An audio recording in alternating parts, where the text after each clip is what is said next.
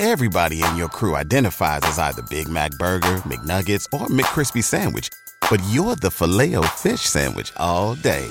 That crispy fish, that savory tartar sauce, that melty cheese, that pillowy bun. Yeah, you get it. Every time. And if you love the Filet-O-Fish, right now you can catch two of the classics you love for just $6. Limited time only. Price and participation may vary. Cannot be combined with any other offer. Single item at regular price. Ba-da-ba-ba-ba. Because it's not just about Johnny Cash going to a prison. It's not just about me going to a prison trying to bring good news. Rather, it's finding God and grace in these unlikely places and unlike these people.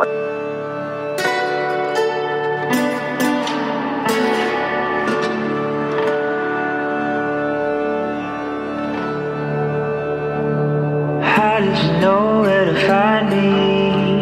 What did you think you would see here? I live alone in the... Welcome to the Deconstructionist Podcast. I'm your host, John Williamson. And believe it or not, we are actually in the month of December already. So we are almost to the end of 2020. I know I'm excited for the end of 2020. 2021 has got to be better, right? I know a lot of you are probably feeling that way as well. It's been a weird year. But anyway, before we finish off the year, I've got a couple episodes that I'm really excited to release, including this one that I actually recorded a while back, and I'm excited to finally release it. It's with Dr. Richard Beck, who we've had on before. For those of you who have listened to us from the beginning, or maybe you're hardcore and you went back to the beginning and listened in chronological order, but we did an episode a while back, probably about 3 years ago, with him. The book was called Reviving Old Scratch, and it was a book about the devil, and always a fun topic. So he always picks interesting topics. So this one is based on his new book, Trains, Jesus, and Murder, The Gospel According to Johnny Cash. And it's this really interesting look at Johnny Cash's life and some of the causes he was involved in that I certainly wasn't aware of, like the plight of the Native American and prison reform and issues that were really important to him at the time, that he used a lot of his celebrity to help bring to light and to help, make changes. So really, really cool. So very excited to release this one for you guys to hear it.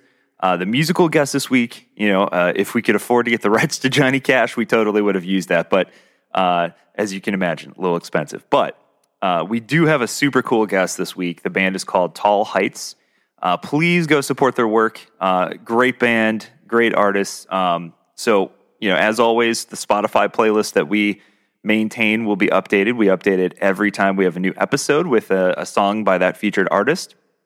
And as always, if you want to support us in some way, if you can, at this point in time, we do have a Patreon. So if you want to become part of our Patreon family, you can find links to that, as well as links to our social media, our blog, and our entire back catalog of episodes at www.thedeconstructionist.com. So you can find all that good stuff there. Or if you're looking for Christmas present ideas, we have t-shirts, we have pint glasses, we have coffee mugs. All of your favorite liquids taste much, much better with our logo on the front. I don't know. I don't know if that's true. Probably not. But anyway, we do have some stuff there. We do have some new blog posts coming. I just posted one a few weeks ago that's fairly fresh. But again, you can find all of our relevant links through there. One of the easiest ways, too, that you can support us right now is just by telling a friend about us. So if you know somebody who might benefit from this podcast and the work that we're doing, tell a friend. The other easy way to do it is to give us a 5-star review on iTunes. That just helps us get more exposure, gets us out to more people, and, we're just trying to get the good word out. So other than that, as always, thank you so much for listening. I appreciate all of you out there who continue to listen. We'll have one more episode in 2020 that'll be out the week of Christmas. So you'll have something to listen to if you happen to be traveling, or if you just need to escape from your in-laws for a second. You can tell them you're studying. So there you go. After that, we'll be hard at work recording new episodes in the month of January. So we'll be off the month of January, but I promise you we will be back with fresh episodes in February to kick off 2021, and a lot of really exciting guests that we have in store for you then. So other than that, I hope you guys enjoy this episode. A really happy holidays to all of you out there. Be safe, and especially with the virus still running rampant right now, take that extra precaution if you have to, and then hopefully by about the time this comes out, hopefully we'll have more news on a viable vaccine. So hang in there, everybody. We love you all. Have a great holiday season, and we'll be back in a couple weeks with our last episode of 2020. But until then, I give you, without further ado, Richard freaking Beck. Keeps me alive, and truth keeps me right. Can I borrow from your mind? All right. Welcome to the podcast. Welcome back, I should say. Richard, thank you so much for spending some time in your evening here and being a part of the show. Glad to be back with you. So last time we had you on, I love the fact that you always seem to pick really interesting topics. So last time, obviously, we had you on about your previous book, Reviving Old Scratch. This time, as we were just talking about before we started recording, got a copy of the new book in the mail, Trains, Jesus, and Murder, The Gospel According to Johnny Cash, and immediately piqued my interest. Huge music fan, love all the old rockabilly stuff. So what an interesting topic, but what led you to writing this book about Johnny Cash and how it relates to the gospel? Yeah, well, I think we talked a little bit about this the last time we visited about my earlier book, Reviving Old Scratch, is that I lead a Bible study on Monday nights at a maximum security prison north of my hometown here in Abilene. And didn't know much about Johnny Cash.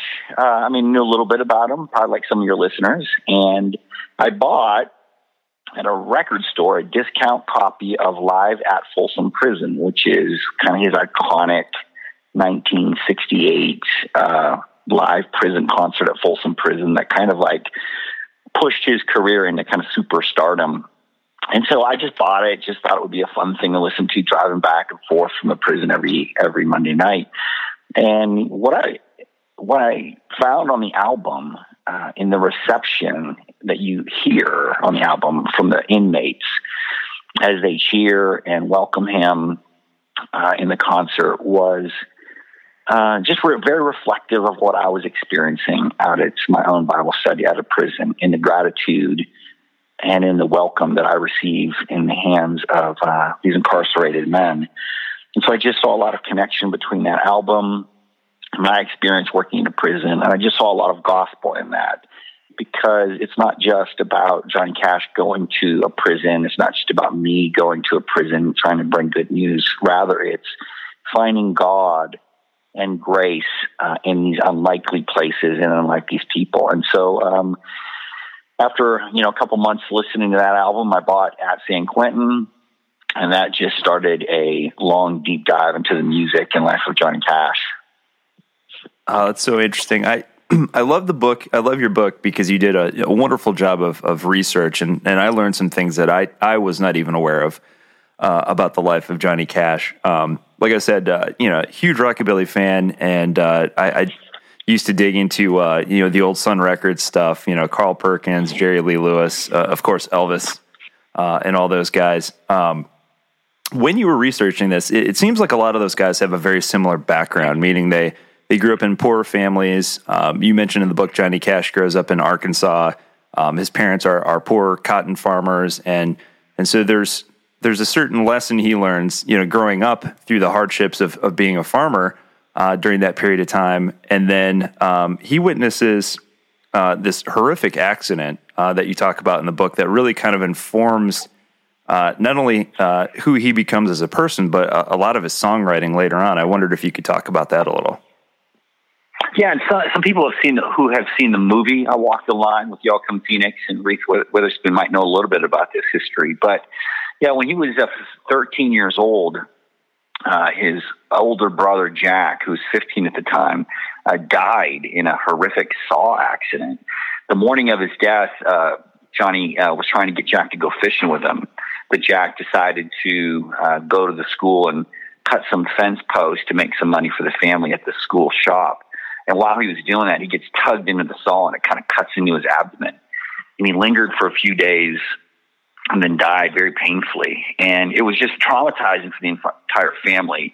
it traumatized Johnny Cash because Jack was his best friend, but he also kind of harbored a lot of guilt and responsibility because he felt if somehow he had gotten Jack to go fishing with him that morning, he might have lived.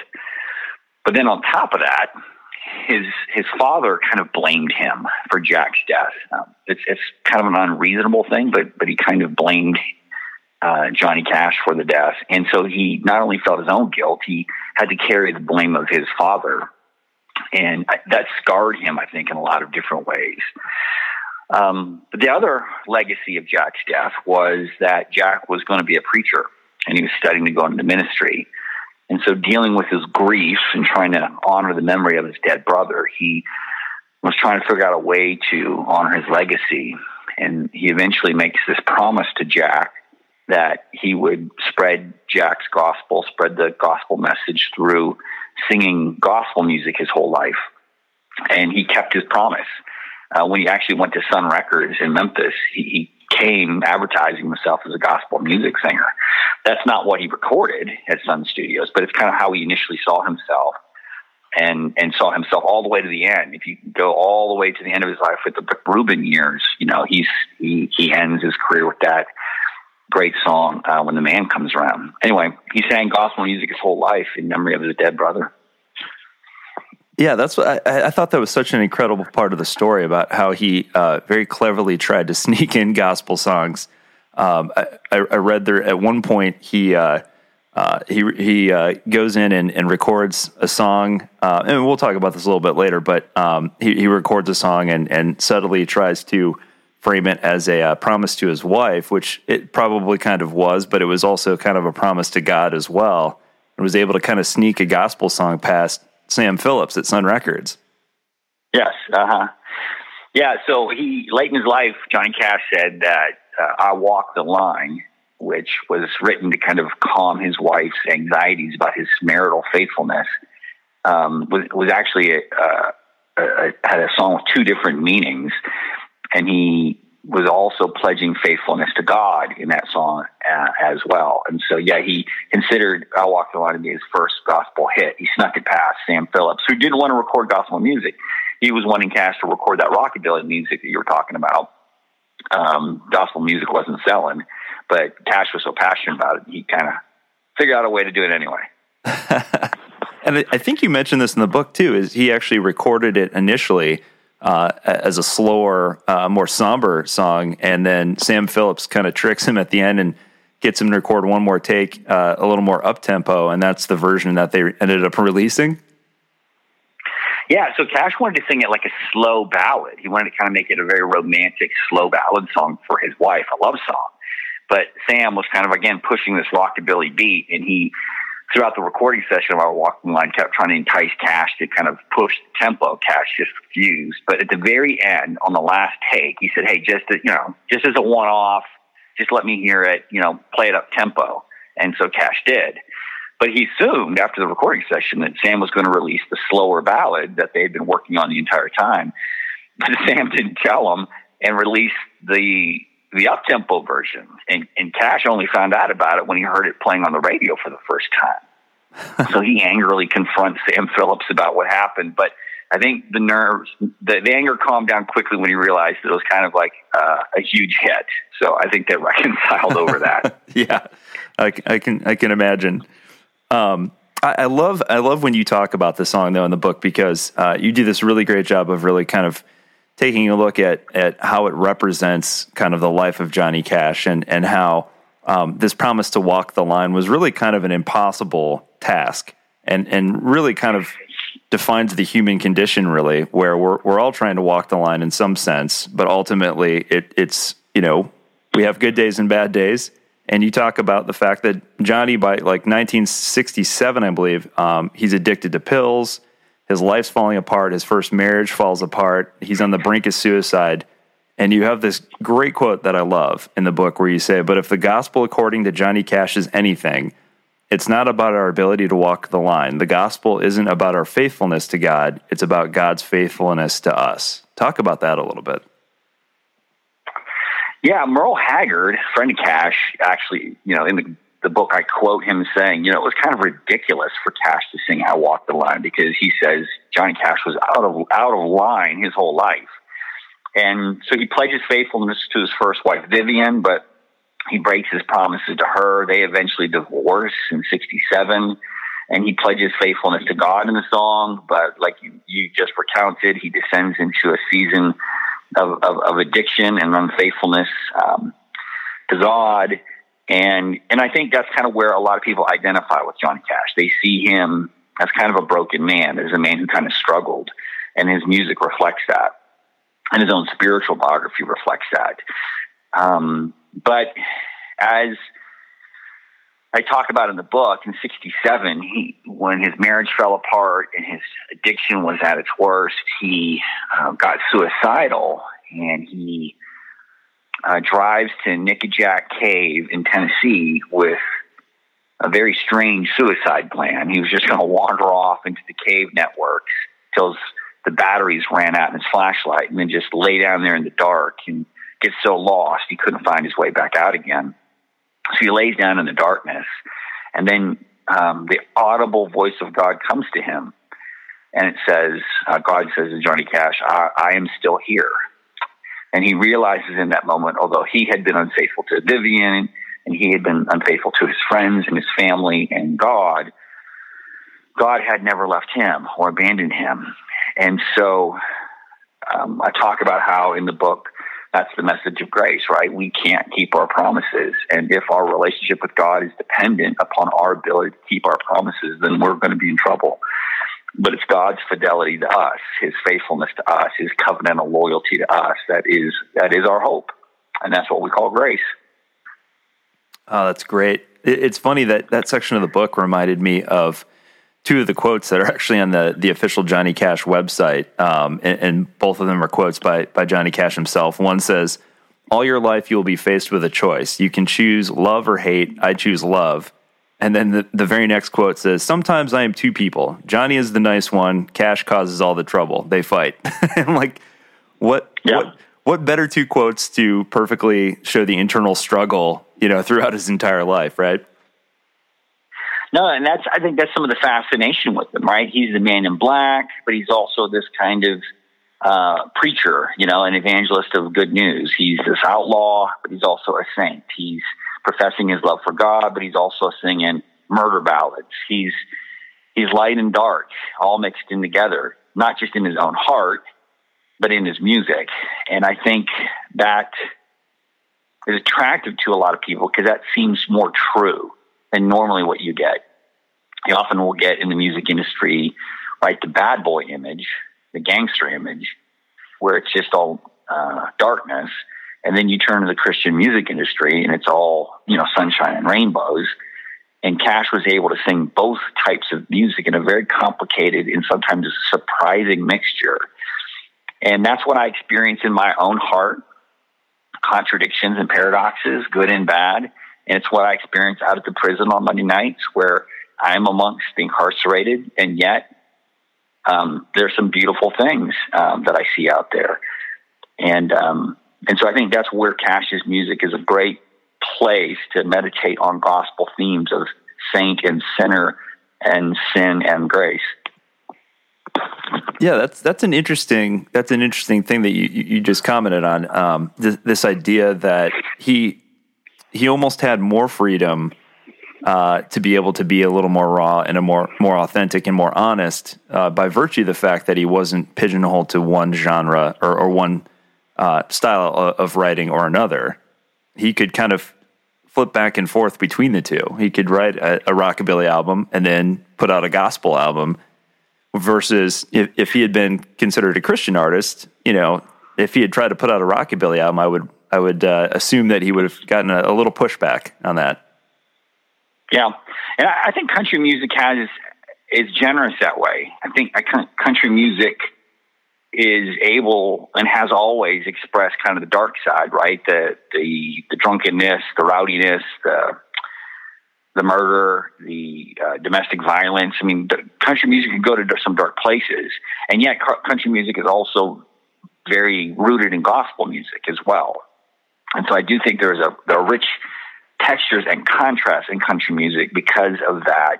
Its closeness to the raw human predicament, but it always has a foot in the gospel tradition as well. And I think it gives it a lot of interesting interpretive possibilities for an art form.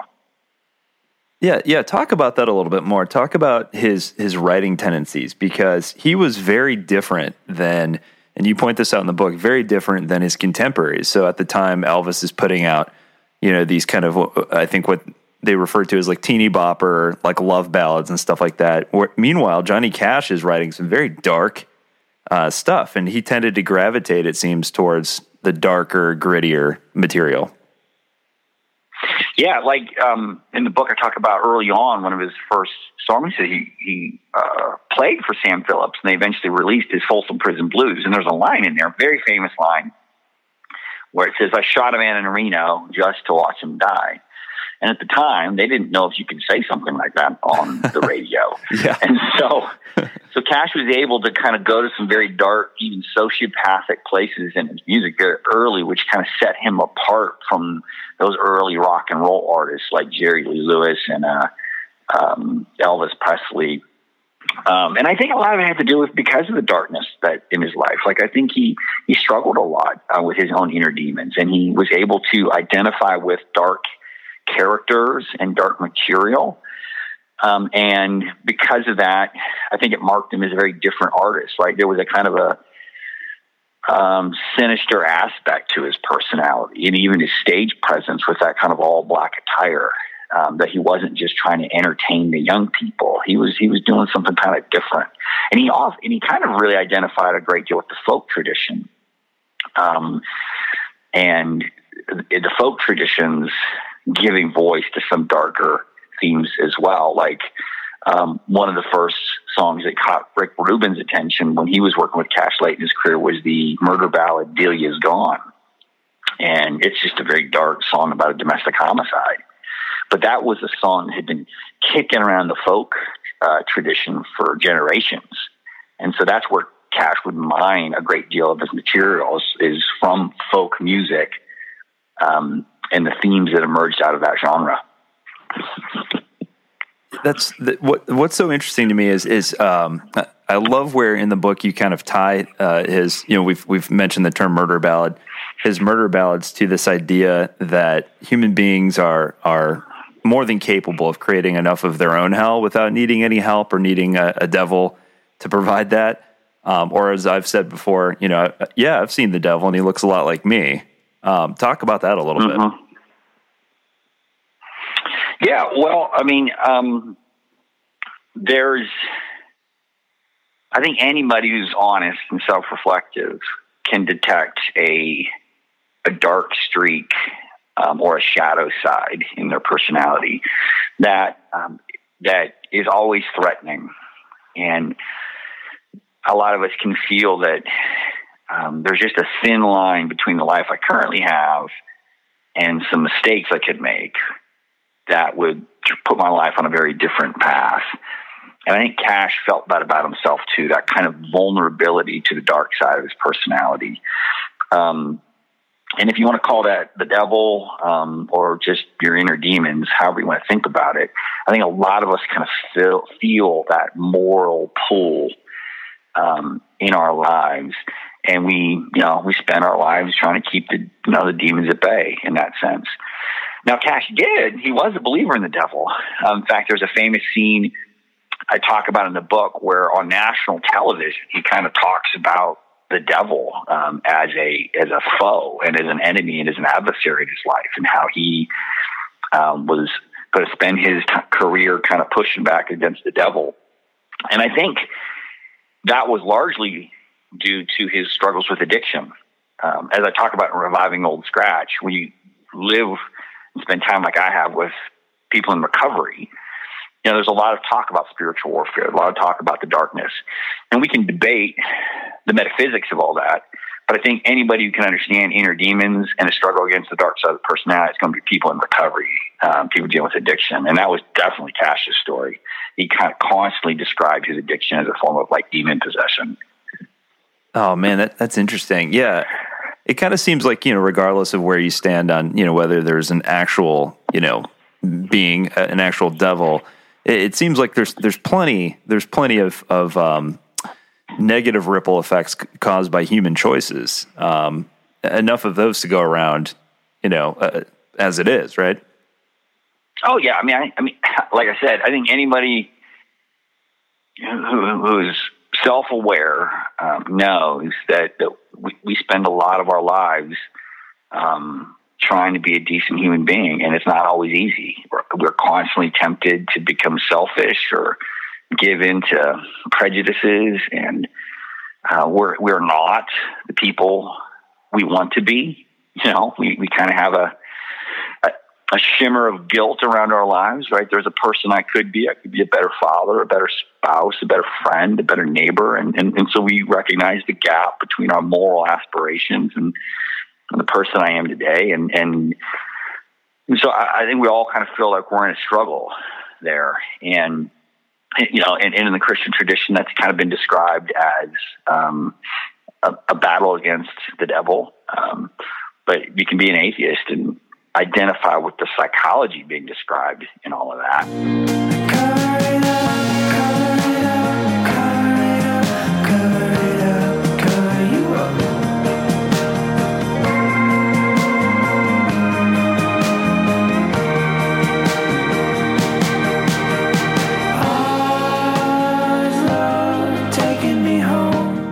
Yeah, absolutely.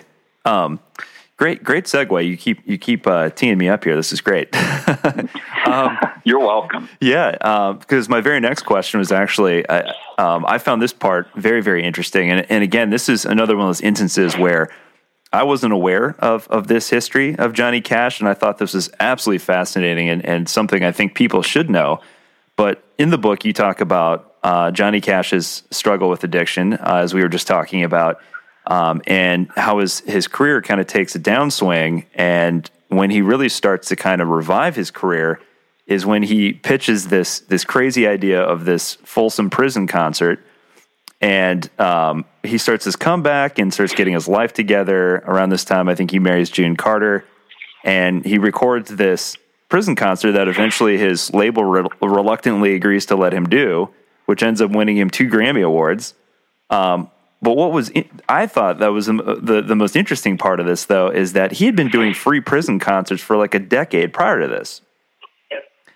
So talk about how, because that backstory is really interesting, and talk about how he got started doing that and what his interest was in doing these free shows for prisons.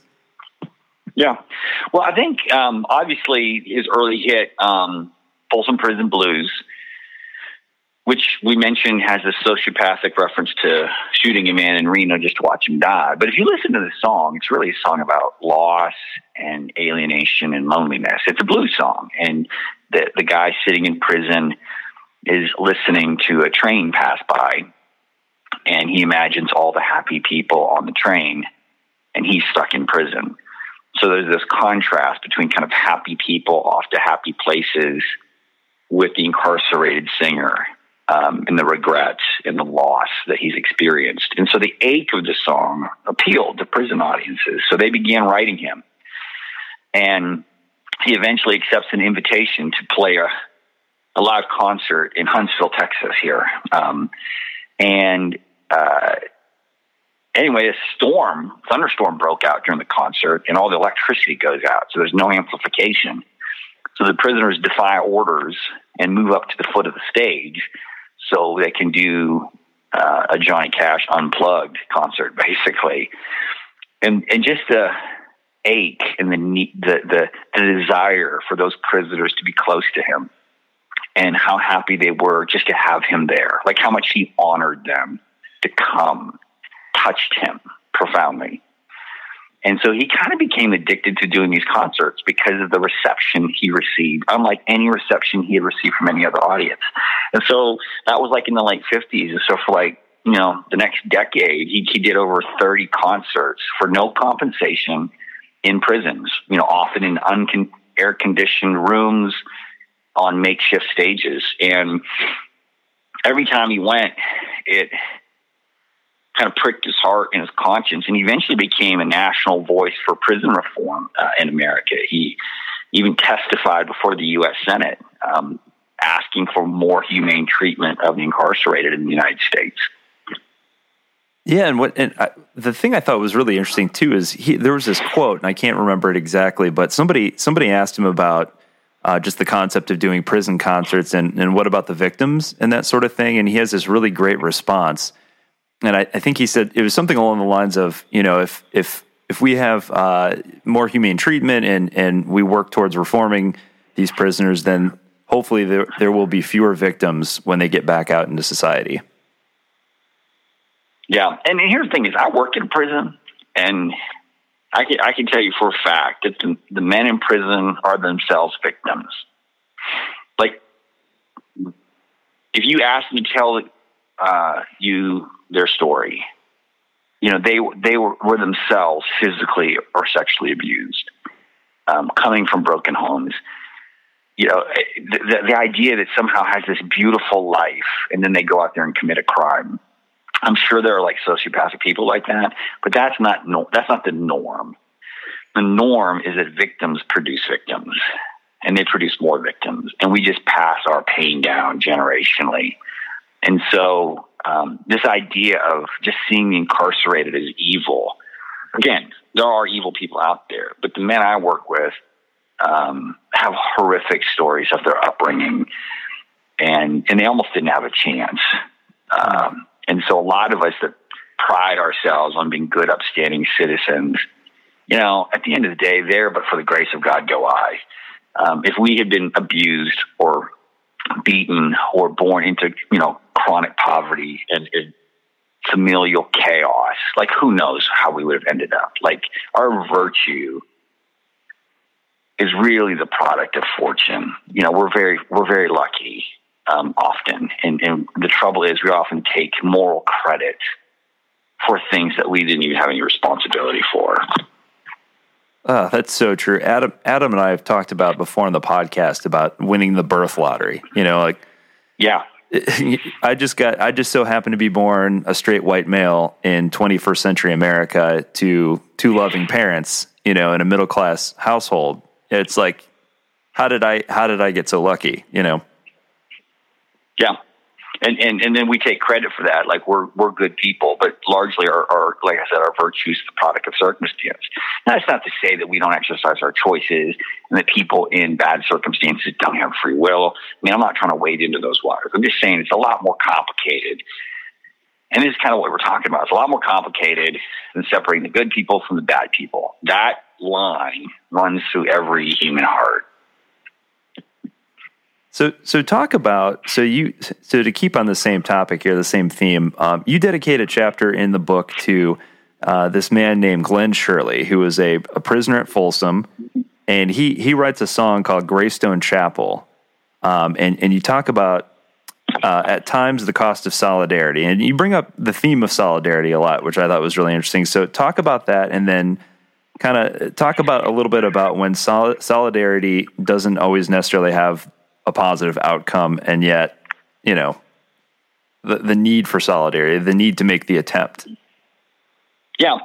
So Glenn Shirley was an inmate at Folsom Prison, and he had written a song called Greystone Chapel, which got its way to Cash. And so Cash, wanting to, again, express solidarity with the Folsom inmates, sang the song at the conclusion of the At Folsom Prison concert. And so it's this iconic moment where Cash, at the very end, sings a song about faith from a song using the words of one of the very own, right, one of Folsom's very own. And he honors them by letting their words end the concert. It's this great story of solidarity, identification with and standing with the marginalized. Well, after the concert, Cash and Shirley met. Cash took an interest in him and pledged to himself that he would try to help Glenn Shirley get out of prison early, try to get him early parole. And he was successful. Pulled a few political strings with his celebrity status and got Glenn Shirley out. And he even gave Shirley a job. He joined the Cash concert tour as a performer. But Shirley was a pretty disturbed guy. and eventually made some bizarre, threatening remarks to the band members. And they said, "You got to get rid of this guy. He's dangerous." And so Cash reluctantly cuts him loose. And so Shirley bounces around, gets back into drugs, is homeless, and eventually commits suicide. And when I read that, it struck me, because we like to see the iconic moment of Johnny Cash shaking Glenn Shirley's hand from the stage at Folsom. Like, there it is, Johnny Cash shaking the hand of a guy in jail, and that's what the gospel is all about. But if you know the whole story of Glenn Shirley, you know that story doesn't end well. There's a lot of grief and sadness. And it just caused me to reflect in the book and in my own life that I wonder sometimes if that's why we avoid solidarity, why we avoid messy, complicated relationships with people, because we want to protect ourselves from the cost, from the risk, from the vulnerability that a mutual give and take would entail. And so I just took that Glenn Shirley story, just kind of say, we sometimes in Christian audiences, and especially kind of liberal, progressive, social justice sectors of Christianity, this idea of solidarity and standing with the margins is like, we just talk about it all the time. But then you look in the world and realize not a lot of people are actually doing it. Like, we talk a good game and we express solidarity on social media, but when it comes to life and blood relationships, we're often missing in action. And I think we're missing in action because we're afraid of the cost, right? We want to go to the prison, but we don't want to have a messy situation like a Glenn Shirley in our lives, who is scary and complicated and ultimately heartbreaking. But I think the love demands that. What I say in the book is, if you love anybody well, you're going to open yourself up to that risk, and that's the choice. It's just a price tag you pay. Anybody who's loved a child or a spouse or a friend or a family member or somebody in their neighborhood that have tried to walk a path with a person, especially if they're a difficult person, knows that there is a cost to love, and a lot of us don't want to pay it. And so it's easy to just kind of stay in our homes and on the internet and love the world from a distance. It's a lot safer that way. So anyway, I use the whole story of Johnny Cash and Glenn Shirley to kind of meditate on the cost of love. Everybody in your crew identifies as either Big Mac Burger, McNuggets, or McCrispy Sandwich. But you're the Filet-O-Fish Sandwich all day. That crispy fish, that savory tartar sauce, that melty cheese, that pillowy bun.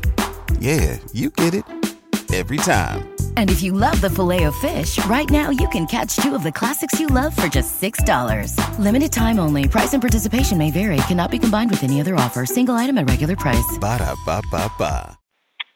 Yeah, what I think is also interesting too about this story is that it, even though ultimately, the Glenn Shirley situation or example doesn't have a beautiful ending, that I'm sure Johnny wished it would have, so he can say, look, here's this man who was fully reformed and now he's a good steward of society and that sort of thing. It would have been very easy for him to wash his hands of this man, and yet at the very, very end, after Shirley dies, Johnny Cash pays for his funeral. Yeah. And that kind of goes back to that theme of faithfulness and fidelity, that whenever we stay faithful to each other and just walk the journey, even if it's hard and even if it doesn't get it to the happy ending, but that imagery of sticking with each other is what God does for us, right? God's loyalty to us, that no matter how messed up we get, God's always going to be there. So, I think Cash's commitment to stick with Glenn Shirley through his whole life was a great example of how we can be sacraments, representations of God's faithfulness. Yeah, it's such a beautiful story, even though it has a tragic ending. It was kind of like, this beautiful example of how, at our worst, God still stands by us, and yes. I thought that was just such a cool story. So talk about Johnny Cash's second attempt at a recorded prison concert where he almost starts a riot. Because you make this really interesting connection to solidarity there, along with lament, which is a really great topic we just addressed on the podcast. So I'd love for you to tell that story and kind of connect that. Yeah, this might be my favorite Johnny Cash moment. So after At Folsom Prison was recorded and it got so much publicity and success, they quickly did another album called Live at San Quentin. And so again, wanting to kind of express solidarity and give voice to the prison experience, he steps up to the microphone and goes, you know, guys, I don't really know how you feel about San Quentin, but if I was in your shoes, this is how I would feel about San Quentin. And he rips into this song he wrote, and the opening line is, San Quentin, I hate every inch of you. Another line is, San Quentin, may you rot and burn in hell. And it's just line after line of just stinging rebuke and venom poured out on the San Quentin prison. And by proxy, right, the entire prison system, its inhumanity, its brutality, its ineffectiveness. And Cash is so successful in kind of capturing the feelings of the men, how they felt about San Quentin, that after the song ends, they just erupt. And I would encourage your listeners, just go to that song and listen to it played and listen to the response. And it just goes on and on. And then they demand that he sing it again. And so he does. He sings it twice. And then the response at the end of the second playing is even longer.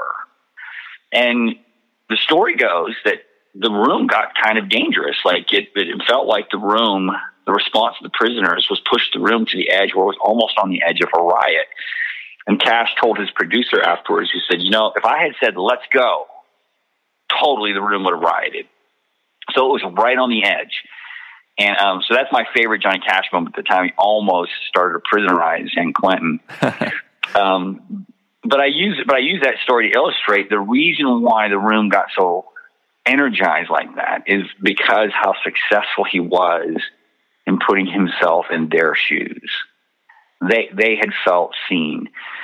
And so I talk about how that song, San Quentin, isn't really a gospel song in the sense that it's not a very happy song. It's just it sounds like the prophets, kind of a stinging rebuke. But that's sometimes how grace sounds like. Grace sometimes sounds like an indictment because it is speaking a word for the oppressed over against those who are oppressing.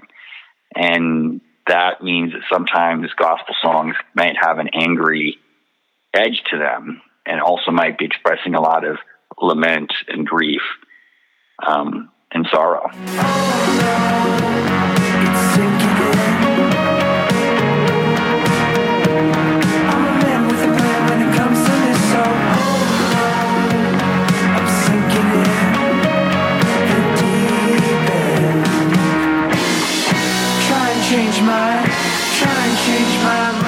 Yeah, it really is a modern lament. You know, it's I listened to it. You know, I listened to the entire album a few times through, and it really is just kind of this cry out, like, God, where are you? Which I could imagine from the perspective of prisoners who are in this prison that at the time wasn't really well known for having great living conditions and, and that sort of thing. So it really is. It comes across like a modern lament. Yeah, like, again, I would tell your listeners, if you don't know anything about Johnny Cash, listen to San Quentin played back to back and listen to the response of the prisoners. And the sound of their response will tell you everything you need to know about the kind of artist Johnny Cash was. Yeah, it's definitely, it's a great record. He kind of liked to push it too a little bit, because I remember the first time I listened to the Folsom Prison record, I remember at one point he says, this is being recorded. He starts laughing in the middle of a song, and he's like, I can't say hell and I can't say shit. And they were like, yeah, exactly. Yeah. He gets a rise out of the prisoners, and he's like, knowing full well that this is recorded and they're going to have to take it out, Yeah. pretty funny. But that's the paradox. That's the paradox of the guy, right? He's up there he's up there cursing, and then he's going to sing a gospel song at the end of the concert. He creates these really weird whiplash effects with his music, which I just find fascinating. Yeah, it's this odd dichotomy. So the other thing that I didn't know about Johnny Cash, and again, this kind of goes back to his just desire or his almost talent or ability to stand with the people who are marginalized, stand with the people on the margins. Not only did he stand up for prison reform when probably not a lot of people were, but he also advocated throughout his career for the Native Americans and the treatment of Native Americans throughout the history of the United States. And he began writing songs on this topic back in the 50s, like Old Apache Squaw. And then he writes this concept album in the 60s called Bitter Tears that his record label and radio stations were not real happy with. But it was important to him, and he obviously pushed hard enough to get this album released. And I think I read somewhere that he said that nobody else was speaking up about it. And so, he was going to kind of take that mantle. But I'd love for you to talk about that. And then what I thought was really funny is the story where his reaction to when radio stations refused to play it and his way to try to get them to play it. I thought that was really funny. But talk about that in general and just kind of his stand. Yeah, so we know his kind of activism for prisoners, but a lot of people don't know his concern and his activism on behalf of Native American peoples. And he was one of the first artists in the music industry to kind of throw his reputation and his career, his celebrity status behind kind of Native American concerns. So he recorded a concept album called Bitter Tears, which is basically a collection of Native American protest songs. And a lot of the songs are extraordinarily harsh and critical of the American nation and American history and the American government, and the way we would break our promises to indigenous peoples over and over again. So when the album was released, again, this isn't rockabilly music that teenagers are going to listen to, right? Who wants to listen to an entire album that just calls out and indicts, the American nation in its treatment of Native Americans?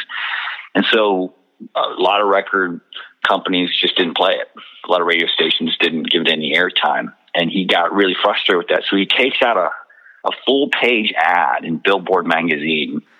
And the opening line of the ad is, "DJs and radio managers, where are your guts?" And so he calls out the entire industry as kind of gutless. And as the story goes, he burned a lot of bridges. A lot of people didn't like being kind of called out like that. And we still don't like being called out. Who likes being called out, right? And so he spent a lot of his social capital to get airplay for that album.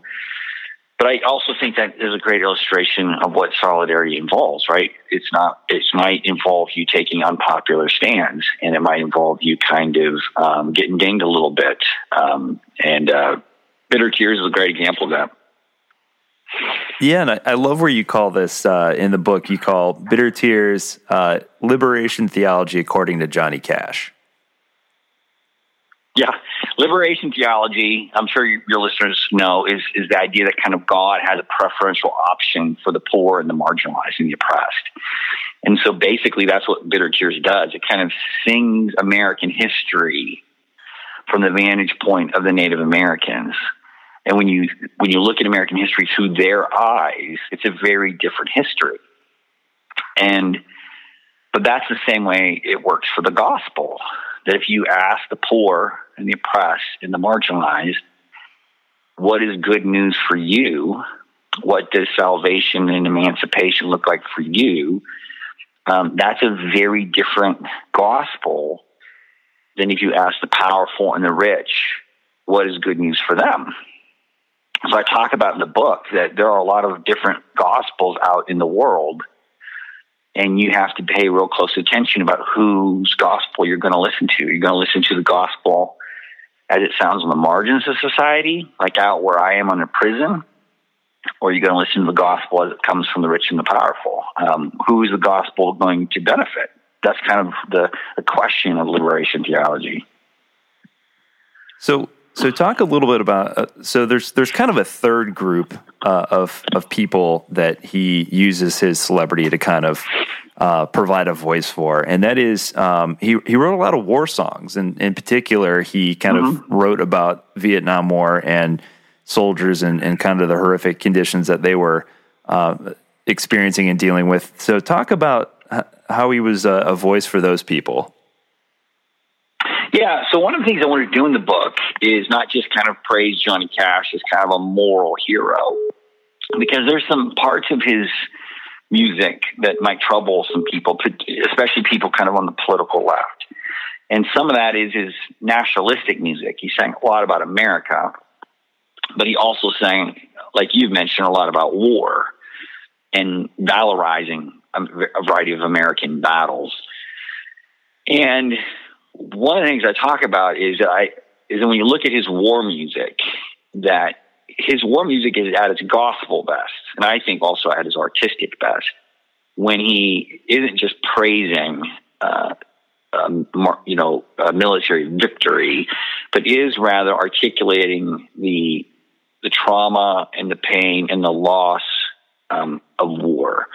So I think some of his best war songs are intimate songs about the effect of war on the soldier and the traumas and the pains and the scars that they carry in their lives. Yeah, and so you mentioned this, and I think this is a good place to go. His patriotic songs, he had a lot of those as well, which on the surface seems kind of contradictory compared to all of the material we just talked about. So talk about that and kind of how he also had a lot of these very patriotic songs as well. Yeah, that there's a tension there, and I wanted to explore that a little bit. And the argument I make is he was very proud of his country. He served in the Air Force. He was a very proud American patriot.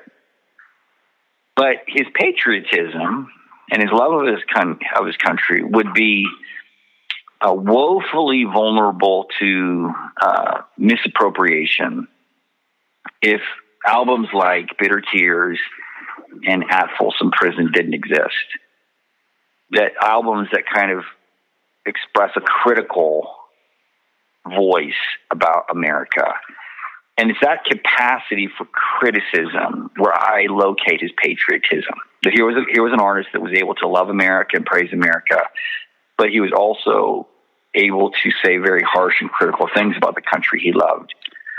And I think that's a form of patriotism that we have lost in 2020, where today it seems that if you voice criticism of your country, you'd be taken as unpatriotic. So I kind of try to protect his patriotism and his nationalism by drawing attention to the entire body of his work, how he was able to and had the capacity to be critical of his country. And Walter Brueggemann calls that the prophetic imagination, the imagination to imagine that the status quo or your nation could stand under the judgment of God, that God could be unhappy with us. And I think Cash demonstrated that throughout his whole career. And I think that's what keeps his love of country on safer ground than if he lacks that critical edge, which I think a lot of Christians on the right of America today are lacking that critical capacity. Yeah, it seems almost as if we've lost the ability to say, hey, it's okay to have pride in your nation, but then to also say, but we can be better. We can do better. Yeah, it seems like you're torn between those two options, right? So it's like, criticism involves kind of hatred of America on one side versus you just baptize everything that America does and wave the flag and praise Jesus. And I think Johnny Cash is an interesting location to think about that, the middle ground there, where being grateful for a country that has given you a great deal can also be combined with somebody who could sing about how, like, this country has treated Native Americans and incarcerated horribly and in very dehumanizing ways. That's a part of America's story as well. Yeah, absolutely. So talk about, so I thought this was an interesting backstory too. Johnny Cash's nickname, as you mentioned throughout the podcast, is the Man in Black, and it's based on his choice in wardrobe. And this goes all the way back to his very first performance in a church. So talk about that and how you relate this to the idea of solidarity and a view of the cross, because I thought that was really neat. Yeah. So I think most of your listeners have probably heard Johnny Cash described as the Man in Black. And that goes back to his very first concert. They were going to play at a church, and Luther Perkins and Marshall Grant were going to go to the church and play, and they didn't know what to wear. And the only shirt that they all had the same color of was black. So they wore black to their very first concert. And Cash made a joke that night that, black is better for church. And that kind of started a preference of his own to just wear black attire, which again was a different choice, because if you look at a lot of the early country acts, they were all very fringy. You know what I'm saying? They're wearing those buckskin coats and fringes and sparkly rhinestones and boots, and Cash gets up there wearing, black. So he had a very different look as well. And that was really just a preference. Like, it didn't have any particular meaning. Eventually, though, people kind of associate with like an outlaw image. And when I ask people, what do you think of when you think of the Man in Black? They usually think, well, it's an outlaw image. Yeah. But in 1971, Cash was on the campus of Vanderbilt University. And this was a time of race riots and concerns about economic inequality, and the Vietnam War was raging. So a lot of social chaos going on, not unlike our world today. And these college students kept pushing Cash, saying, where do you stand on this, Mr. Cash? Where do you see yourself on all of these social issues? Where do you stand? And in response, and as an answer to those college students, he wrote a song called The Man in Black, where he reinterprets his clothing as a sign of solidarity. So he says right out in the song, he says, I wear the black for the poor and the beaten down, living in the hopeless, hungry side of town. And he goes on and talks about how he wears the black for the elderly and for the drug addicts and for the soldiers who die in war. And he just goes all the way through the song, identifying with all these different kinds of suffering people. And he says, basically, my black clothing is a sign of grief. It is funeral clothing. It is expressing sorrow for the pain of these people. And so for me, even though it's not my favorite song musically, I think The Man in Black is probably my favorite song of his theologically, because it is just an overt expression of him identifying with the suffering and the pain of people who the American dream had left behind. That's such a polar opposite of so many of the rock stars throughout history.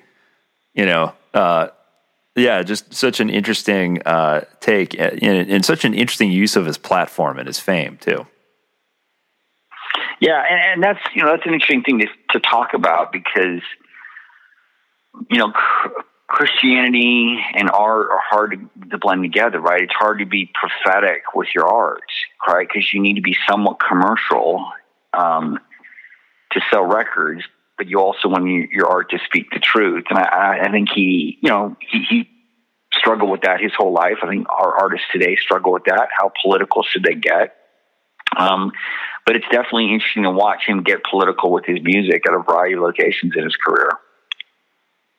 Yeah, it's funny too, because you see a lot of the artists who do speak up, and the backlash they get is stay out of politics, stick to music, and then on the flip side, the ones that don't are accused of not using their platform for good. It's kind of damned if you do, damned if you don't.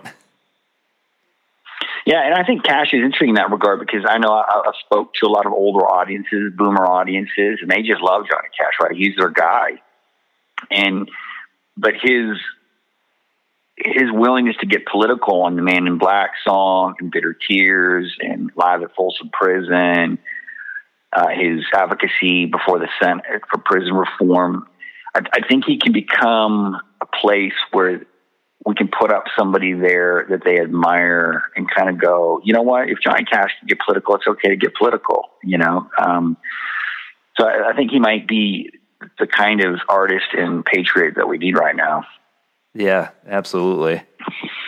So talk about towards the end of his career, and I'll never forget when this song came out because I was just kind of blown away just at the song choice in general. But later in his career, he does multiple albums with the famous producer Rick Rubin, who a lot of people know. He's produced everybody from Weezer to the Beastie Boys and Metallica and everybody in between.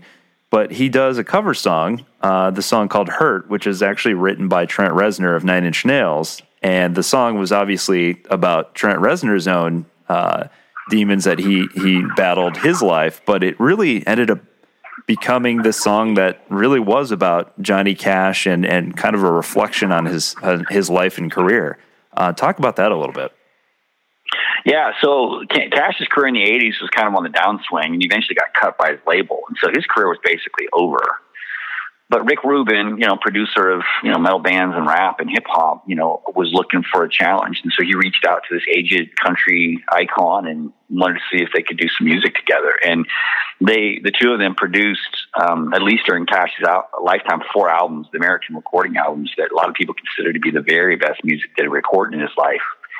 And one of the things that Rubin did, I'd like to point out, a bit of his genius was he would take these songs from a younger generation, like Rusty Cage or, you know, Hurt, and he would get Cash to sing it. And there's this contrast between these youthful lyrics, but sung with the perspective and the voice of an aged person.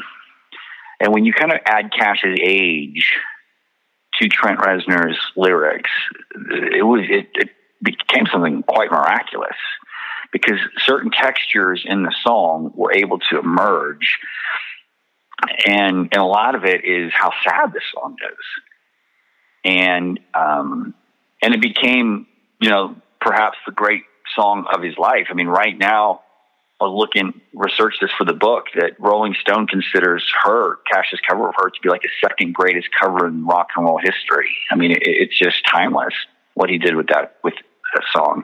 And then there's the video. A lot of people will speak of the video and just say the video is just one of the greatest music videos ever recorded. And it evokes a lot of the same retrospective themes of life, because you see pictures of the dilapidated museum that had fallen into ruin that Cash had run, called the House of Cash, and you just get this sense of Ecclesiastes, right?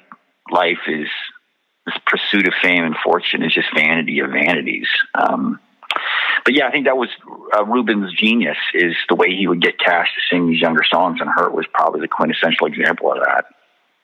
Yeah, unbelievable. I remember when that song came out, and just I think everybody was just kind of stunned by just how he just kind of adopted it and made it his own. And I mean, I prefer that one to the original version personally. I mean, it's so good. Yeah, it's so good. So one last question for you before we let you go.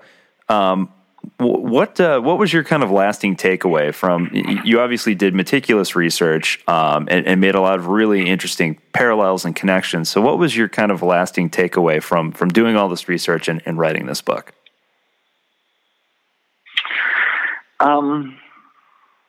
I think it's this idea that grace comes to us in unlikely people and places, kind of what I said at the very front end. Because the way I tell it is, you know, when Cash gets on the stage at Folsom Prison, we look back and go like, hey, that was the pinnacle of his career, the high point. But if you know his story, that concert was, well, he was at a bit of a crossroads at that point in his life. Musically, he was struggling, and the record company was thinking about letting him go. He had divorced Vivian, so his marriage and family had fallen apart. and he had recently tried to get sober, but that was still shaky. In fact, he popped a couple of pills before he got on the stage at Folsom Prison.